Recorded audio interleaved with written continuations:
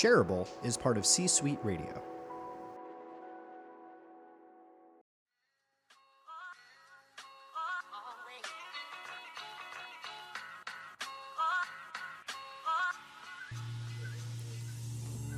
I'm going to go out on a limb here and say that Season 2 is going to be absolutely incredible, because in Season 2, I have a co-host. Co-host, say hello. Hello. That's Caroline. She's now my co-host.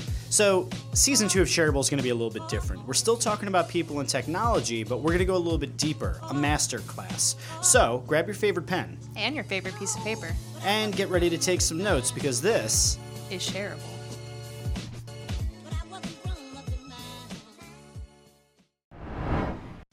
Hello, hello, hello. We're here with Shareable. I'm Jeff. I'm Caroline. And today we have a very, very exciting guest. And before we get to the guest and letting her introduce herself, I'm going to let Caroline recant a tale of how we came upon getting this fabulous guest, because it involves some very light stalking. Light stalking. So talk to me about this. How did it come about? Okay. So, once upon a time. I love when stories start with once upon a time.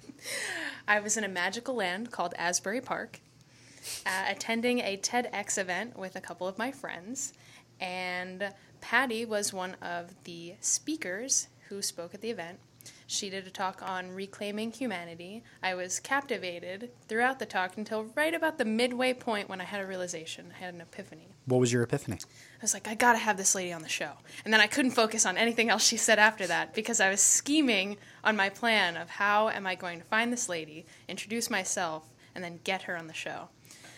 So I ended up searching for free coffee and thinking, like, maybe she'll be hanging out around the top. I know they're selling some books up there. So I was kind of like scoping out the area, waiting in the coffee line.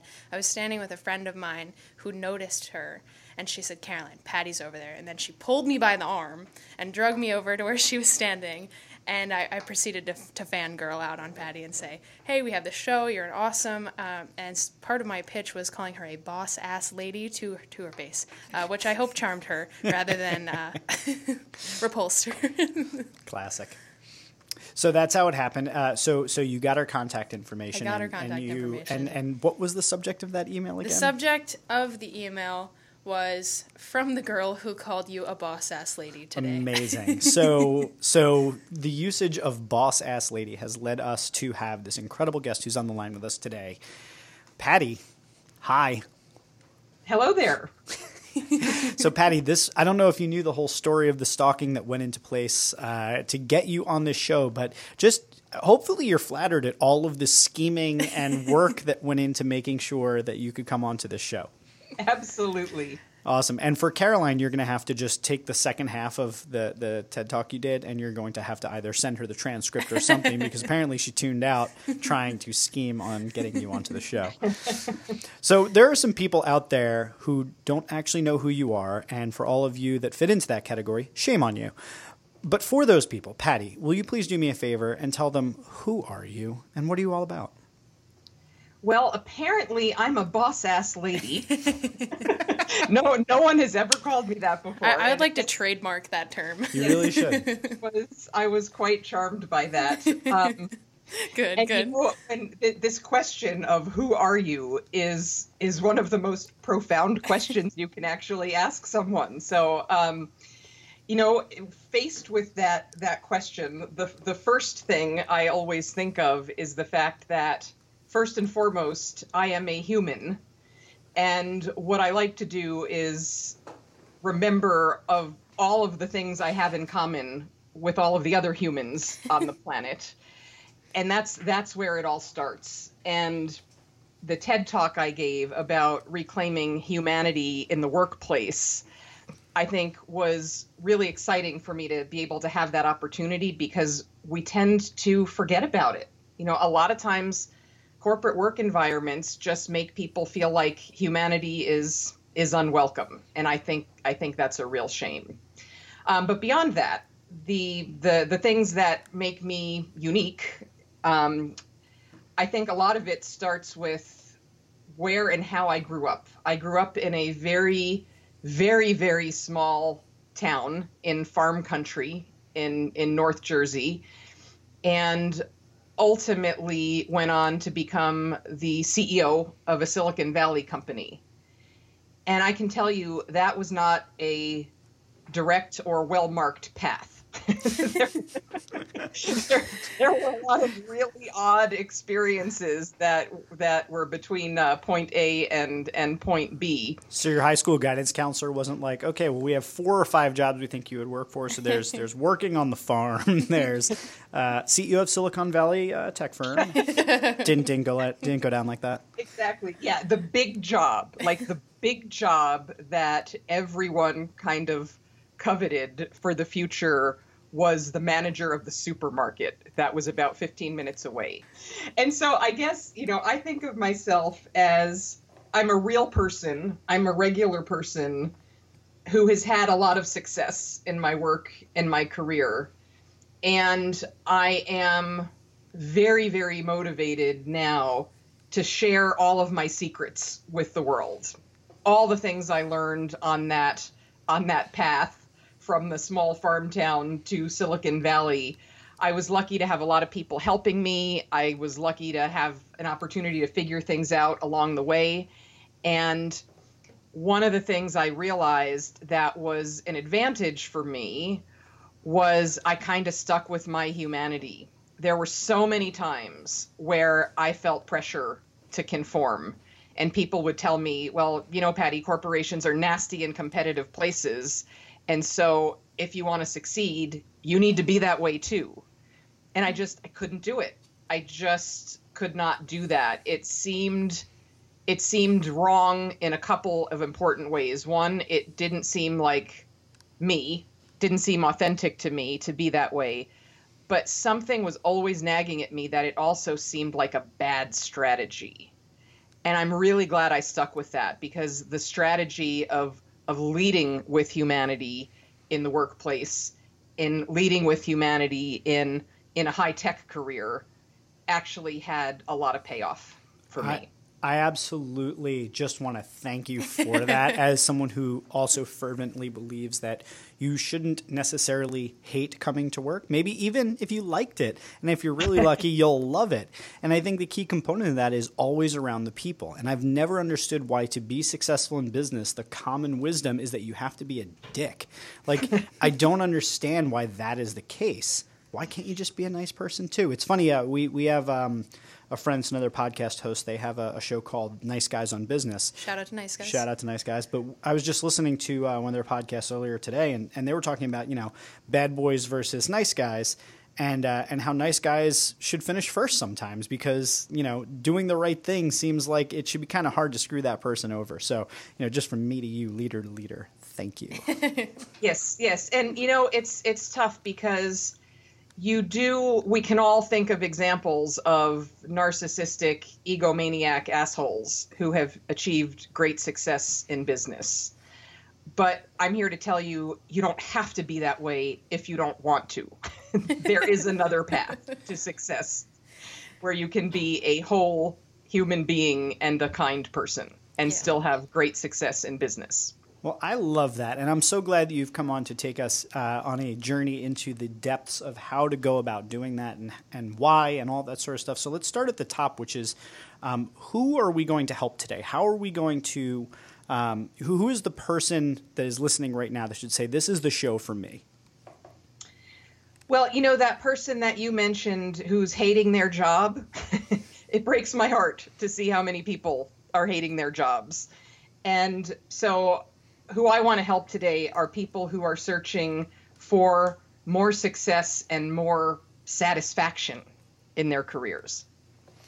Excellent. So go a little bit deeper. Tell me more about that. So people are looking for more success in their careers. That's a lot of people. They might be unhappy, but let's get kind of specific on it. Who do you think would be the type of person that would be in that role right now? Are these people that are in the C-suite? Are these people that are kind of entry level, just coming out of college? Are these people in the kind of middle of their career? Who specifically do you think today's episode, what we're going to talk about, is most relevant to, even if it's relevant to other people? Yeah, I think this idea of being human has broad relevance to all of those groups that you mentioned. To all of the humans, you think? Yes, but I think in terms of this particular episode, it would be people somewhere in the middle of their career who are investing, like they're investing effort in their career and they're wanting to get some gains through that effort. So it might be a mid-level manager or a new executive or maybe even a CEO who realizes I have some improving and learning that I need to do so that I can do better. I can thrive more and be more effective in this work.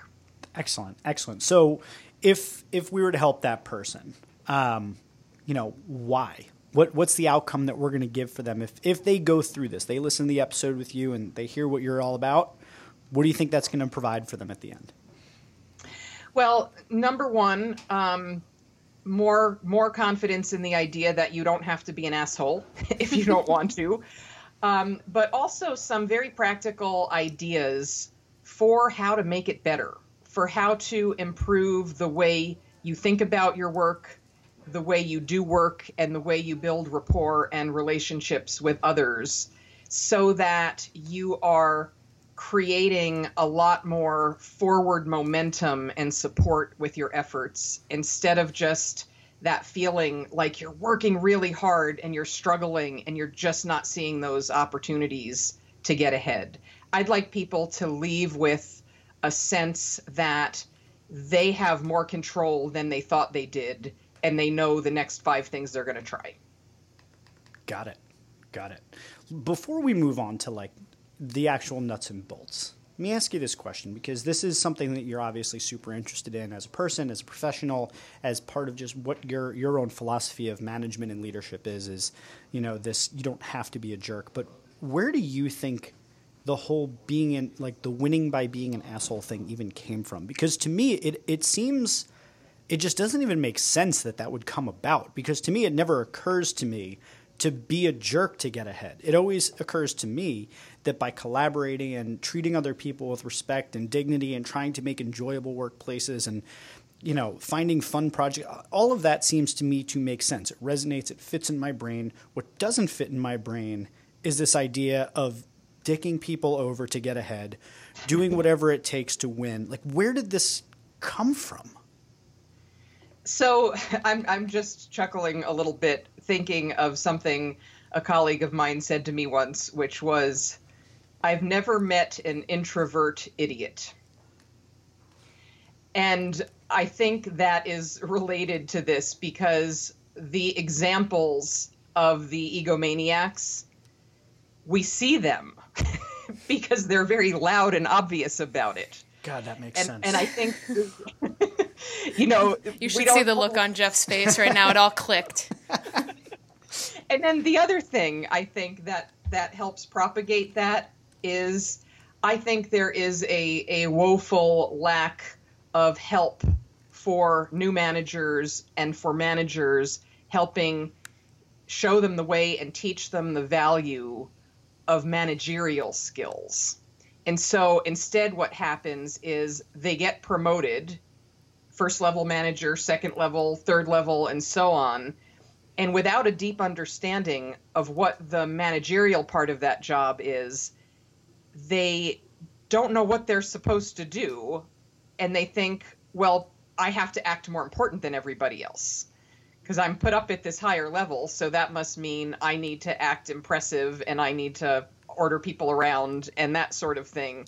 And I think part of it comes from so many examples and the fact that there's not enough support to show new managers and growing managers what the good, positive things they can be contributing as a manager are. My brain is going in like a trillion directions about all of the potential reasons, the things in people's history, the people, like the nature nurture conversation about like, even if you did show them like, here's the data that shows that people that are happier at work are more productive, would it even matter? Because the thing that you said that just made the most sense to me is I have to act more important. Mm-hmm. Like that whole idea that like, because I have this title, I have to let people know that I'm more important. It's like, it's almost, you kind of see like the evolution of our primal versions of ourselves just manifesting in what we believe to be like civilized society. But really we're just like chimps beating our chests, like trying to prove that we're entitled to the bigger banana. Yes, there's a lot of that. Oh, God. So, okay. So let me ask you this then. So there's got to be a wealth of data out there that shows, all the things that we could talk about like happier workplaces, more respect, more collaboration, all the different things that go into it, treating people like humans instead of numbers. There's got to be tons of data by McKinsey's and the Deloitte's and all of them to show that impacts. But why do so many companies and leaders still get this wrong then? I mean, is it just that we can't help ourselves? Is it the training like you alluded to? Like what is the big thing that we're missing? Well, I think in technology companies, it's a particularly pervasive issue because people get promoted for being brilliant about technology. Mm. They're the best, they're the most knowledgeable, they're the deepest technical thinkers. Let's promote that person. And so not only do we not support them and let them know what the managerial skills that are necessary are now, we don't, as organizations, as technology organizations, value that enough. And you see people at very high levels in technology organizations that still think their job is to be the smartest one in the room. Mm.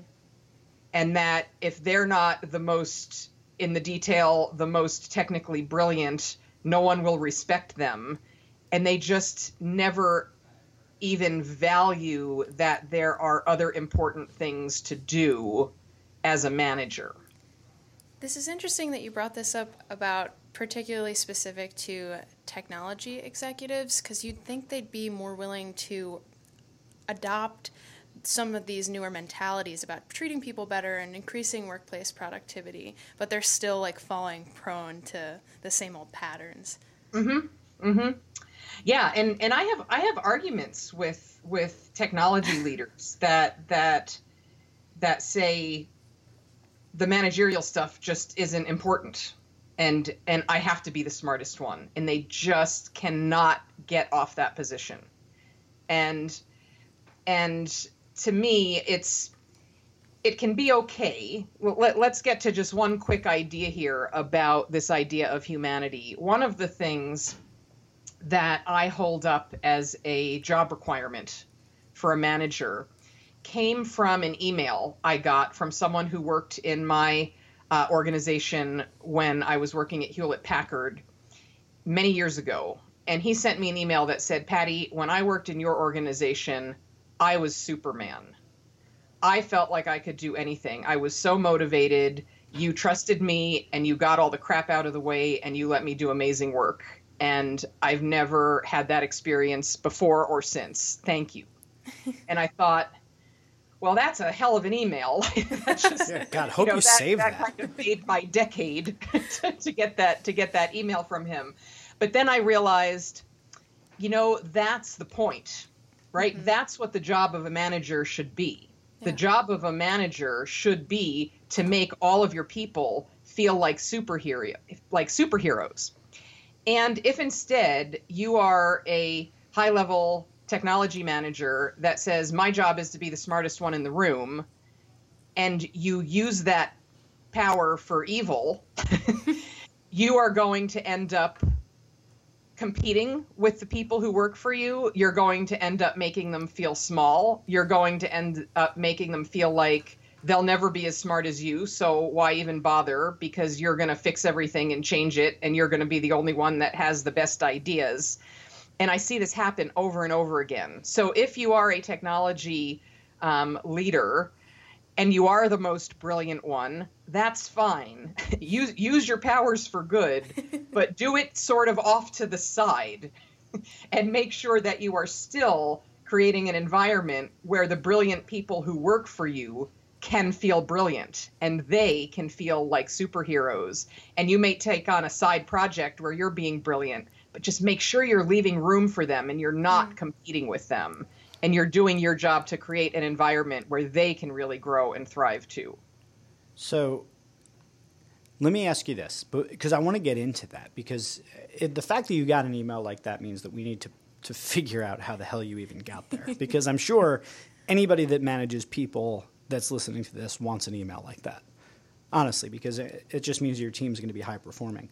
But before we get there, there's a question I want to ask you for a few minutes now. It's been rattling around in my head, and I want to make sure that we kind of get it out in there so that everybody has it. But it's the definition of humanity as you're using it, because you could that word could have a lot of different meanings, and I think sometimes humanity, if you use some of the examples you've just given, that is humanity. It's terrible, but you're talking about a particular brand of humanity that inspires us to be the best version of ourselves. So what do you mean when you say bringing humanity to business? Okay, first and foremost, I think that when we are at work, we need to acknowledge and respect the fact that everyone has a life outside of work that really matters. That's really important. That's the first piece. The second piece is that I think we all, as individuals who go into a workplace, need to claim and hang on to our own humanity, which means knowing what is true for us, knowing what is okay and not okay for us, knowing who we truly are, and being able to bring your real self to work. Because if you are someone that feels like the fun, happy, smart, creative person you are on the weekend is somehow not welcome or appropriate at work, the personality lobotomy you need to go through every Monday morning is just too painful. I can completely identify with that. I'm lucky enough to have the opportunity to be my weird and interesting creative self at work, and I have friends that can't, and I know how difficult it is for them to come into the office every day and just shed the beautiful weirdness that they have to sort of undergo that change. So I don't know if we're going to get into this when we go step by step through this, because I definitely want to talk about how to build an organization like this. And maybe that's actually a good place to start, or you can tell me if this is premature. But I'd love to know, I think that we do a pretty good job internally at my company of creating an organization that gives people some safety to be vulnerable like that, because that's a very vulnerable thing to do, to ask people to be their human selves at work. We've so long been conditioned that work is not the environment. It's business. It's not personal. It's business. That's like the sad mantra of the professional world. But I think at my company, we've tried very hard to make a safe environment to be that vulnerable, to bring your humanity, to be your weird self. And then we kind of try to course correct around the way. But are we going to talk a little bit today about how organizations can go about creating a space where people do feel that freedom to be their human selves, to have all the things that you just described and speak up for that? Yeah, I think what I would like to do, in kind of getting back to one of your earlier questions as well, is share how I created that type of organization and some of the things that are possible and necessary to do to make people feel welcome as their whole self at work. Awesome. That makes me happy. Okay, well then let's go into it. Take us, where do we start? So I think where I would like to start is first to pick up on and finish the thread we talked about the super smart manager competing with their people. And I think this is also at the heart of people acting self-important and the kinds of things that we just need to dismantle and put back together again. And I was very lucky to learn this in my own career in a moment where I had a choice to make. I was working at Hewlett-Packard, and we had organized our division that when I got there, it was a set of business units, and it was too small to be a set of business units. So the general manager decided to just make one business unit, and he asked me, Patty, do you want to be the marketing manager or do you want to be the R&D manager? And at that moment, I had been in marketing for several years. My degree, by the way, is in electronic engineering and computer science. Okay, girl. Okie dokie. New factor. Did not know that one. All right. New context. But as a Snaps. as a human, I migrated into an area that was more true for me, which was not the guts of the technology, but the guts of the business. That was the right place for me. So I had been in marketing for many years, but I knew that I aspired to be a general manager and a CEO one day. And so I thought, let me take the R&D job, because that will round out my experience more than just taking another marketing job. Now, that turned out to be either the most brilliant strategy of my life or good luck. Not sure which one. But the reason I say that is because in that marketing environment, I was one of the most talented, knowledgeable marketing people in that entire group. And if I had taken the marketing manager job, I would have been very tempted to jump in and do all the bad things I talked about before. You know, telling people their work wasn't good enough, fixing it, being the smart one, having the one with all the most important ideas, setting the agenda. And it would have been really tempting because I was an expert. But when I took the R&D manager job, I was so out of date as an engineer that there was no way I could replicate any of the jobs in my organization. I simply did not know how to do any of those jobs. And so at first it was a little bit scary because I thought, will these people respect me? You know, if I'm not as smart as they are, will they respect me? But I thought, you know, I'm going to do it anyway. And the beautiful thing was, because it was entirely impossible for me to jump in, I had to very quickly figure out what the job of a manager is. I was ambitious. I wanted to add a lot of value, and I had to figure out, what do managers do to add value instead of doing the same work their team is doing. And in the beginning, I was quite scared because I wasn't exactly sure what to do. Like, I knew generally the direction I wanted to go and generally the problems that the organization needed to solve, but I didn't have anything that was like a clear operating plan for what I was actually going to do. And my boss at the time, who was also a good mentor for me, said to me, Patty, talk to everyone and you'll know what to do. And he meant that literally, and I took it literally. So what I did is I scheduled 150 one-on-one meetings for my first 2 weeks on the job. And I talked to every single person. And I asked them, what do you think? What do you think is important here? What's working well? What are the problems you think we need to solve? What do you think is important? What do you think? And I listened. And I can tell you, after those 150 meetings, I knew what to do. I mean, I absolutely knew exactly what to do in that job. And I had 150 people who were motivated to go help me do it because I had respected their humanity. I had asked them, what do you think?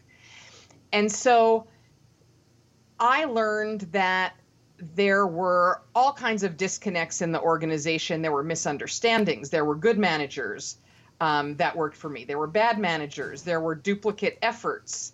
There were things that were broken. There was a lot of processes that needed to be created.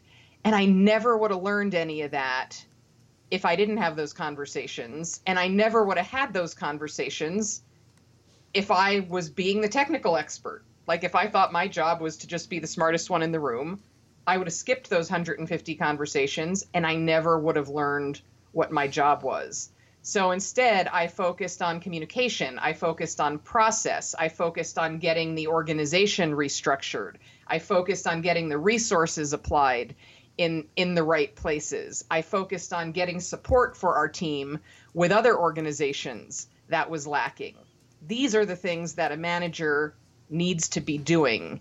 And I felt so lucky that I had an opportunity to learn that so quickly instead of falling into the trap of trying to prove how smart and important I was by being the smartest one in the room. That's brilliant. There's like so many jewels in that. I mean, when you said that you talked to 150 people, my first thought is like, what a better way. There's like no better way I can think of to make those 150 people feel important than to literally be letting them design where you go and what is important as a result of their input. So I think that's brilliant. The question that I want to follow up with for you is, do you think that having that beginner's mind to go in there not knowing the answers gave you maybe some humility and empathy for people who might be in your organization, who might be in a similar position, maybe at a lower position in the company, but in a similar emotional position of not necessarily knowing and needing to figure it out? Absolutely. I mean, I hope so. And I think that when you set that kind of example, it really pays off. I know I learned that from watching my boss do it. When I was at a Silicon Valley startup company, I was running marketing and my boss was the CEO, and occasionally he would invite in a guest star, some, well-known person in Silicon Valley to sit with our staff. And our whole staff would be in there, the CEO and this guest expert, and the CEO would say, we're really having problems. We don't know how to position our product. What do you think? And the first time I heard that, I was just staggered. It's like, he doesn't need to act smart and important either in front of his staff or in front of the visiting guest star. It's more important for him to be open and get really high valuable conversation going than to act important. And that gave me permission to do that forever after. So I certainly hope that my doing that has given others that same permission. It sounds like this is a really big, there's sort of like the leading upward and the leading downward conversations. It sounds to me like a lot of this is very much a leading downward sort of thing. Like when you have a hierarchy in the organization, that it's the leadership and their willingness to be open and vulnerable that opens it up for those beneath them. Because it seems like it would be really hard to do this as a leading upward sort of scenario where like you might be, an entry level employee and you try being open and vulnerable. That could be a really terrifying position if your leadership hasn't set the freedom for you to be able to do it. Kind of in your example, you said it gave you the feeling like you could do that. Yeah, I think that's very true. And when you are stuck in an environment where your humanity is just not valued, you have a choice to make. And a lot of times early in our career, it's necessary to make a choice, to make an investment. I need to build my experience base. So I am going to stick this out, even though it feels uncomfortable for me, to gain experience so that I can advance, I can get a promotion, and then maybe someday I can act differently. That's kind of the path I took. At any point in time, you can make a choice of, is it worth it to be paying dues in this situation because I'm getting valuable experience, I'm getting valuable building blocks out of it, or am I being so tortured that it's just too damaging for me and I better make a change now? Got it. I mean, as an entrepreneur, I've just always believed I'm just going to go do my own thing. Right. To me, it was never a real strong internal conversation. I was just kind of like, right. Yeah, paying dues. I don't know about all that. He's going to cut the line. Not doing this. Not doing it at all. All right. So tell me more about how you went about creating. So you get this R&D job. You go around, you talk to 150 people. You start learning exactly what it is that you're supposed to do. How'd you keep that momentum going? How'd you keep those people engaged? How'd you keep the humanity in the business? Were there forces within the business otherwise that were trying to get you to destroy that humanity or suppress it? Or anything like that. Talk to me a bit more about what happened next. Yeah, so one of the things that facilitates creating that sort of culture and environment is just the ongoing way that you interact with your organization. So I couldn't continue to have 150 one-on-one meetings on any kind of regular basis. So that was a beginning thing that I did. But as I moved forward, one of the things that I realized, I had read an article once that said people are more productive after they laugh. And I thought, I really like that. That's something that just resonated with me. And so when I would have staff meetings, in the first 10 minutes or 20 minutes of the staff meeting, which might have been like a 90-minute meeting, I would just start with humanity. And, who had something funny happen to them this weekend? Who has a joke to tell? The goal was laughter. This is and amazing. if I could get I love my this so staff much. laughing, then we could just lock in and be super productive after that. And what was interesting is I was always a believer in fostering cross-organizational communications. And one of the really easy ways to do that requires like zero time and effort is to just invite someone from another organization to come to your staff meeting. And just they sit there and listen, and suddenly pretty deep cross-functional knowledge transfer has happened. But these people would come into my staff meeting and they'd sit there watching us telling jokes and laughing for 10 or 15 minutes.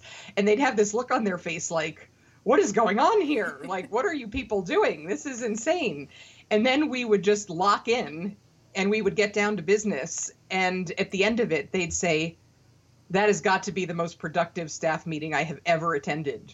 Thank you for letting me sit in on that. And it happened over and over and over again. And when you get people laughing, that's just another thing that's saying, I respect the fact that you're a human. We are not work robots. And the more that we can, feel camaraderie and feel comfortable laughing together, the better we're going to work together. And it absolutely proved to be true. Oh, God. You're awesome. I'm stealing that. We're so, note, you've got that, write a note on that. We're doing that. I think we do it I mean, we inadvertently. do it, but I think that should be like a planned thing. And not only that, but you've just honestly validated me that we goof around so much at the beginning and during everything that, and we crush a pretty decent amount of work for a small team. So, wow. So that's where that comes from. Yeah. Awesome. Score. Yep, good for you. Yeah. So, okay, you're freaking awesome. That's amazing. He's wistfully staring out the window of our studio, contemplating everything. What a great idea. Okay, so start with laughter. Good one. Like that. Love it. So let me tell you about another moment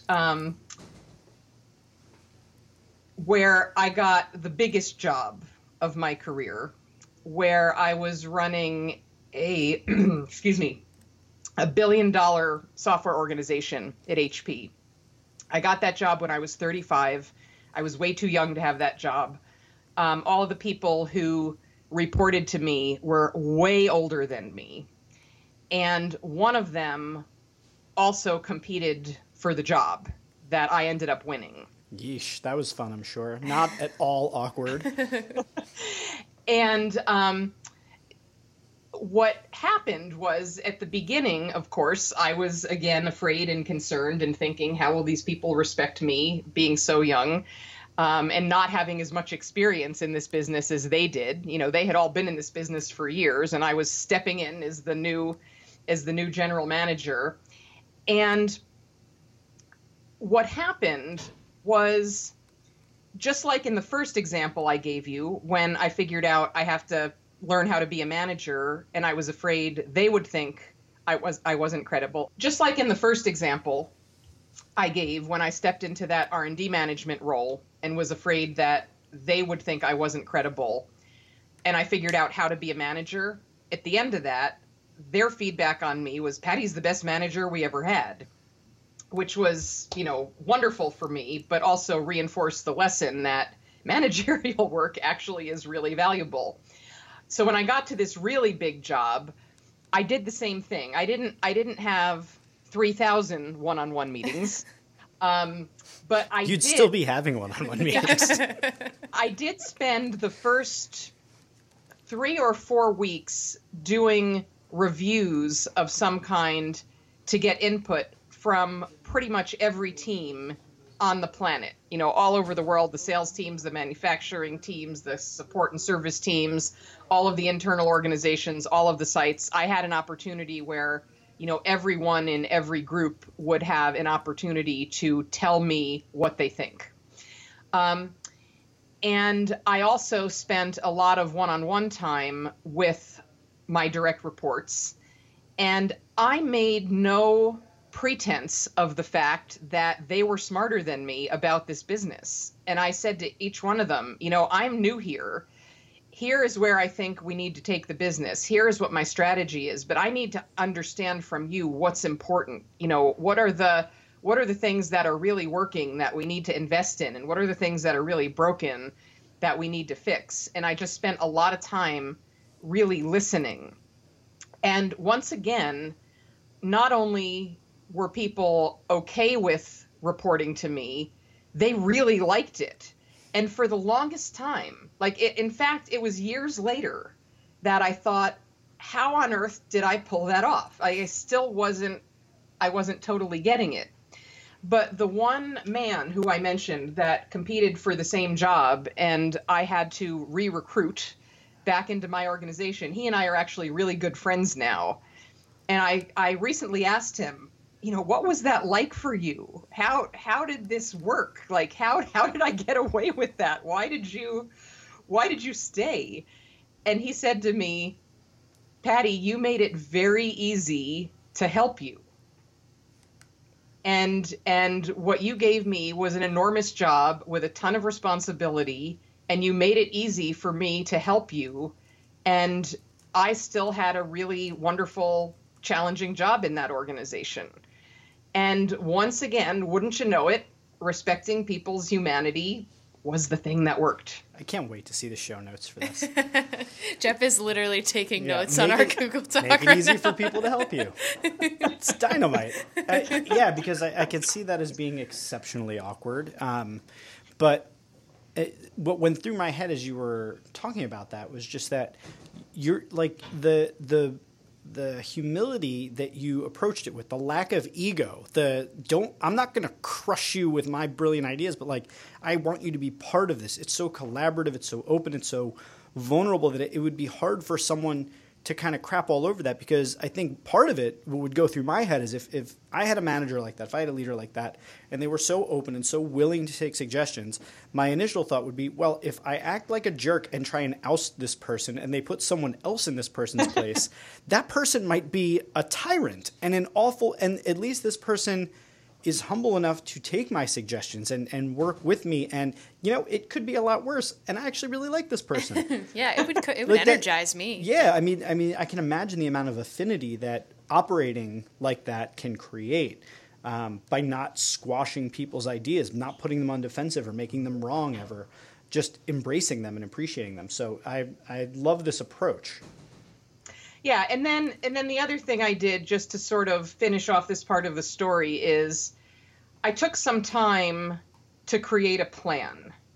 Even after I thought I knew what the answer was, I embarked on a business planning, a business strategy exercise and I put a calendar to it so that people would know when the new strategy was going to be announced. And I did a lot of highly visible work to get input before that. So instead of just saying, here's the strategy, I need you to do it now, I had an opportunity to say, here's the strategy I'm thinking about. Give me your feedback. What do we need to believe in order to succeed at this strategy? Am I missing something? And by doing that, that gave the whole organization an opportunity to get themselves ready to get on board. And I think that's another one of those things that's important to create that superhero environment, is creating some time and space for people to have really good, just real conversations, human conversations about, okay, if this is the strategy, how do we feel about that? What's scary about this? What's important about this? What are the risks? What do we need to be prepared for? Instead of just shoving a strategy down everyone's throat and saying, okay, go.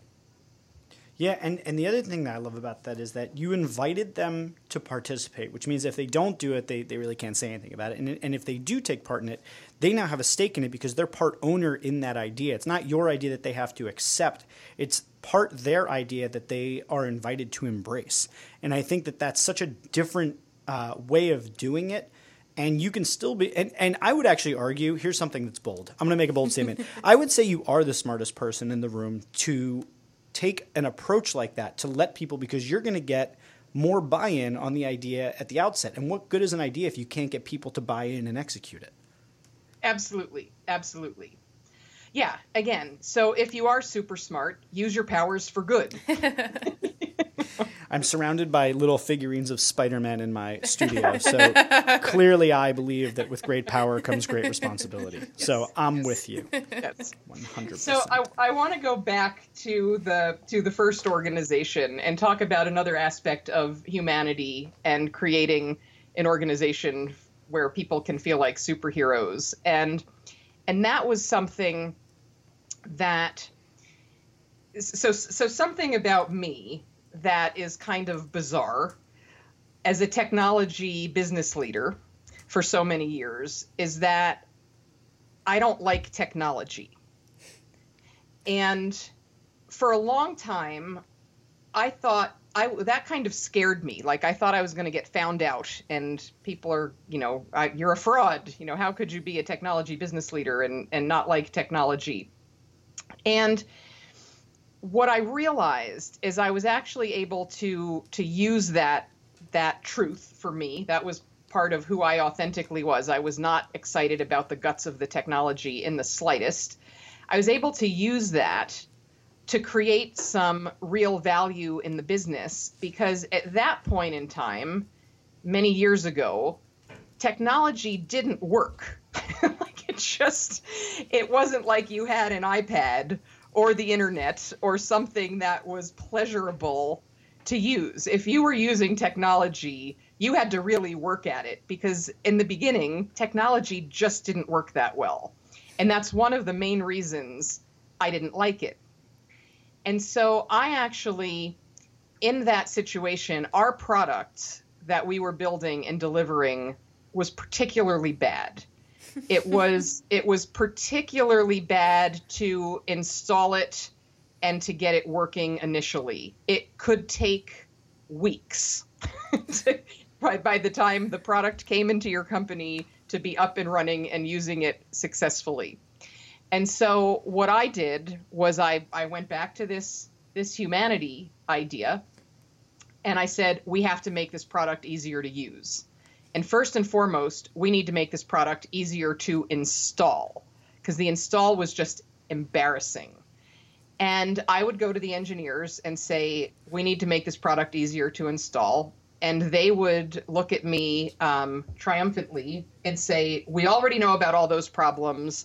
They are logged in our bug system. They are priority 17 level bugs, and we'll get to them after we finish all the priority 1 and 2 and 3 and 4 and so on, which meant they're never going to fix the install because it wasn't something they personally cared about. And so my job was to get them to fix the install, but ordering them to fix the install wasn't the best way to accomplish that.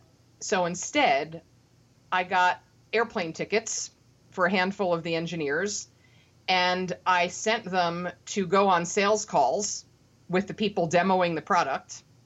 And they personally got embarrassed at how bad the install was. And they came back and they fixed it without ever saying another word. Oh my God. That's deviously brilliant. Right? But it's humanity, right? I put them in the situation where they could experience the pain of the customer and the sales engineer, and they realized I got to fix this. And they didn't come back and say, I need more resources, I need more time, I need to delay something else. They just fixed it. And then I went on to create a new agenda in this organization that I referred to. I stole a tagline from one of the consumer products divisions, and I used the tagline of fun in 15 minutes. And everybody thought I was totally insane. And they're like, Patty, you know how hard it is to get started with our product. No one is ever going to be able to get started in 15 minutes, and it's never going to be fun. But I stuck with it. And again, by tapping into such a human goal, a human measure, it wasn't improve quality. It wasn't improve customer satisfaction metrics. It wasn't some singular, dry, non-human measure. Everybody has an idea of what fun is. And the beautiful thing that happened there was by picking a measure that humans could feel as a measure, not only did it get us on a course to get quite close to that, but it required people from every organization to work together. Because it wasn't just an engineering problem. It included the documentation, the tech writers, the licensing, the legal department, the people who did package design, the marketing department, sales. Everybody had a role to play. And what I've learned over time is that when you pick a goal that has something human at the core, you also automatically solve the cross-functional communication problem without overworking it, because it just becomes necessary. And you start having an organization where real conversations happen, and real conversations is what becomes so motivating and is one of the biggest things that make people feel like superheroes. I think there's an underlying thread here. And that's where I want to actually take this for us to wrap on. First, I want to say, though, that when you said you bought them all plane tickets, my first thought, I thought you were going to go that you sent them on vacation to Hawaii or something. I was like, everything you've said so far has been so cuddly and wonderful that I'm like, what did she do for these engineers? Just put them up in a spa for a week? I swear that's where I thought you were going. And then it took this turn, which actually I'm so glad it did, to actually something that is brilliant, a little devious, but in a really positive spun way, where that's an example of you making them confront the human issue here, the human issue with the technology. And you did it in a way where you didn't have to order them or pull rank on them, but in a way where you let them get to experience and empathize with the people that they're supposed to be helping in the first place. And the tactic that you took to do it is something that a lot of people might not think to do. And what I really want to know is sort of the point for us to wrap up on that I think is actually going to be what will give the entire episode context, is that you have a particular way of thinking. And I want to know what is that process look like? The way that you look at a problem, the way that you assess a situation, there is an element there that you call humanity. But there's a process behind that you look at a problem, you look at an issue, and you think, I can solve this by appealing to people's humanity. What does that look like? How are you breaking these scenarios down that in each case you're able to find the human element, whether it's making people laugh at the beginning of a meeting or whether it's sending the engineers to go and experience what the salespeople go through, or whatever those things are, there is something there that you're tapping into, and I need to know what it is.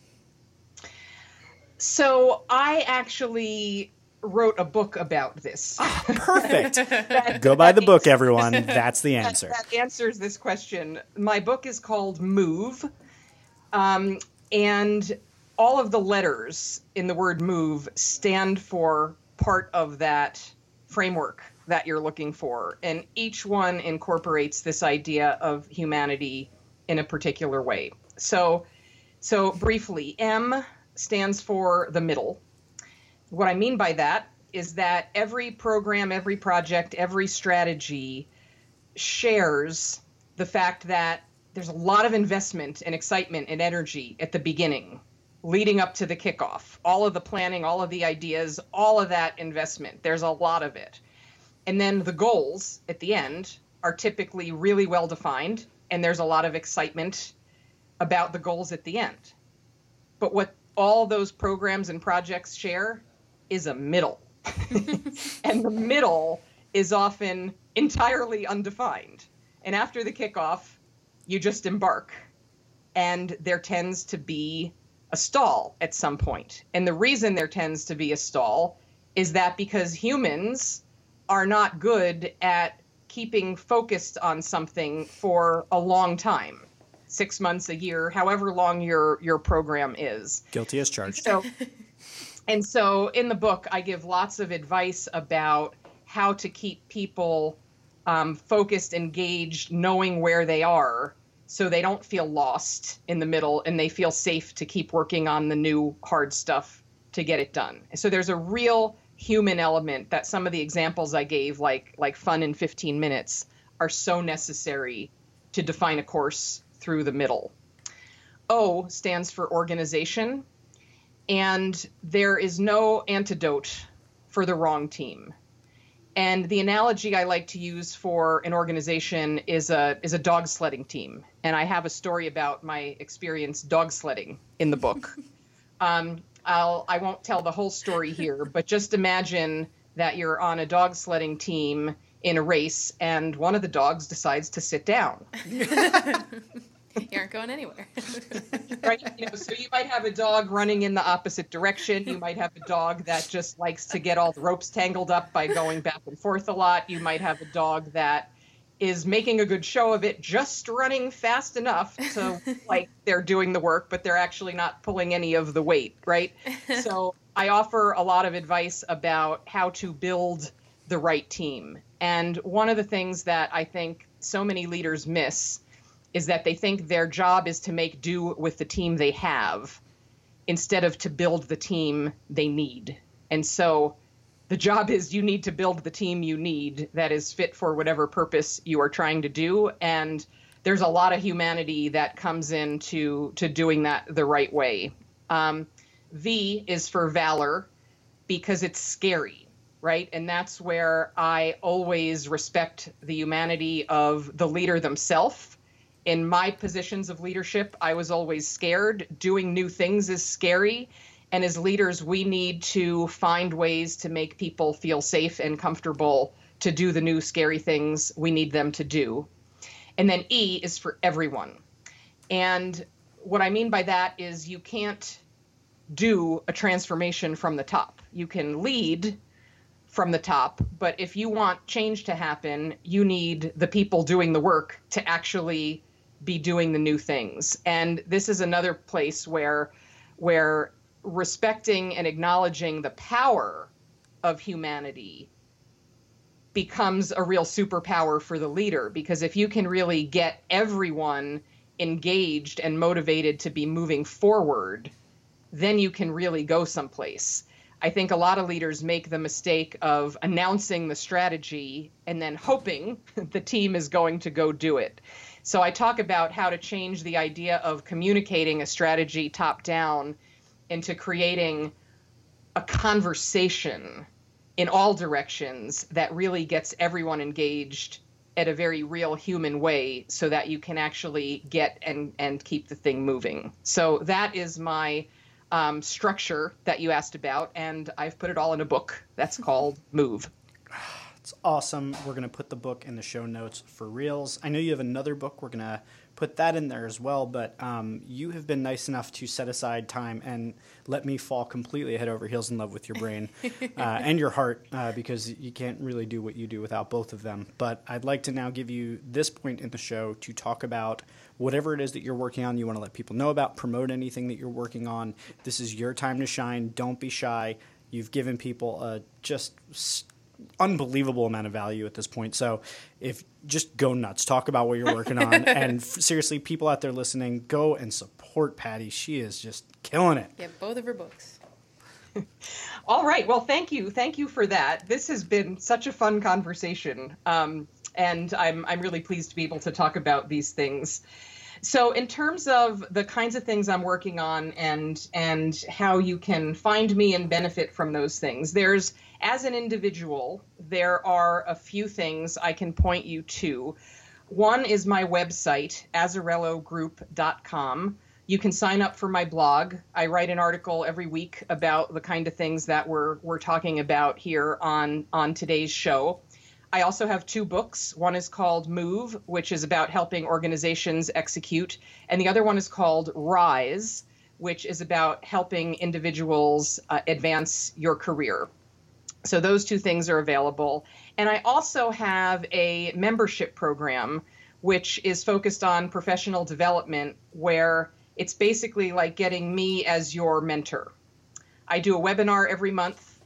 And every month I do a coaching hour conference call, and I share lots of information, and there's opportunities for you to personalize the program and get some direct advice and feedback for me. And you can find that again on my website at azzarellogroup.com and just click on the membership tab.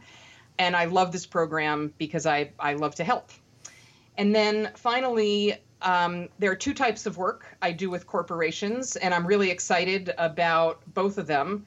One of them is a program I call Strategy into Action, which is where I actually help executive leadership teams go through the MOVE model.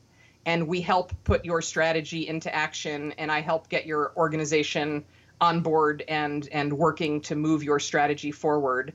And then I also have a whole set of professional development programs that are focused at mid-level managers, helping them understand how the role changes as they pursue their career and want to advance to executive levels. And I really, in those programs, focus on those very high value managerial things we've been talking about that really embrace the idea of humanity.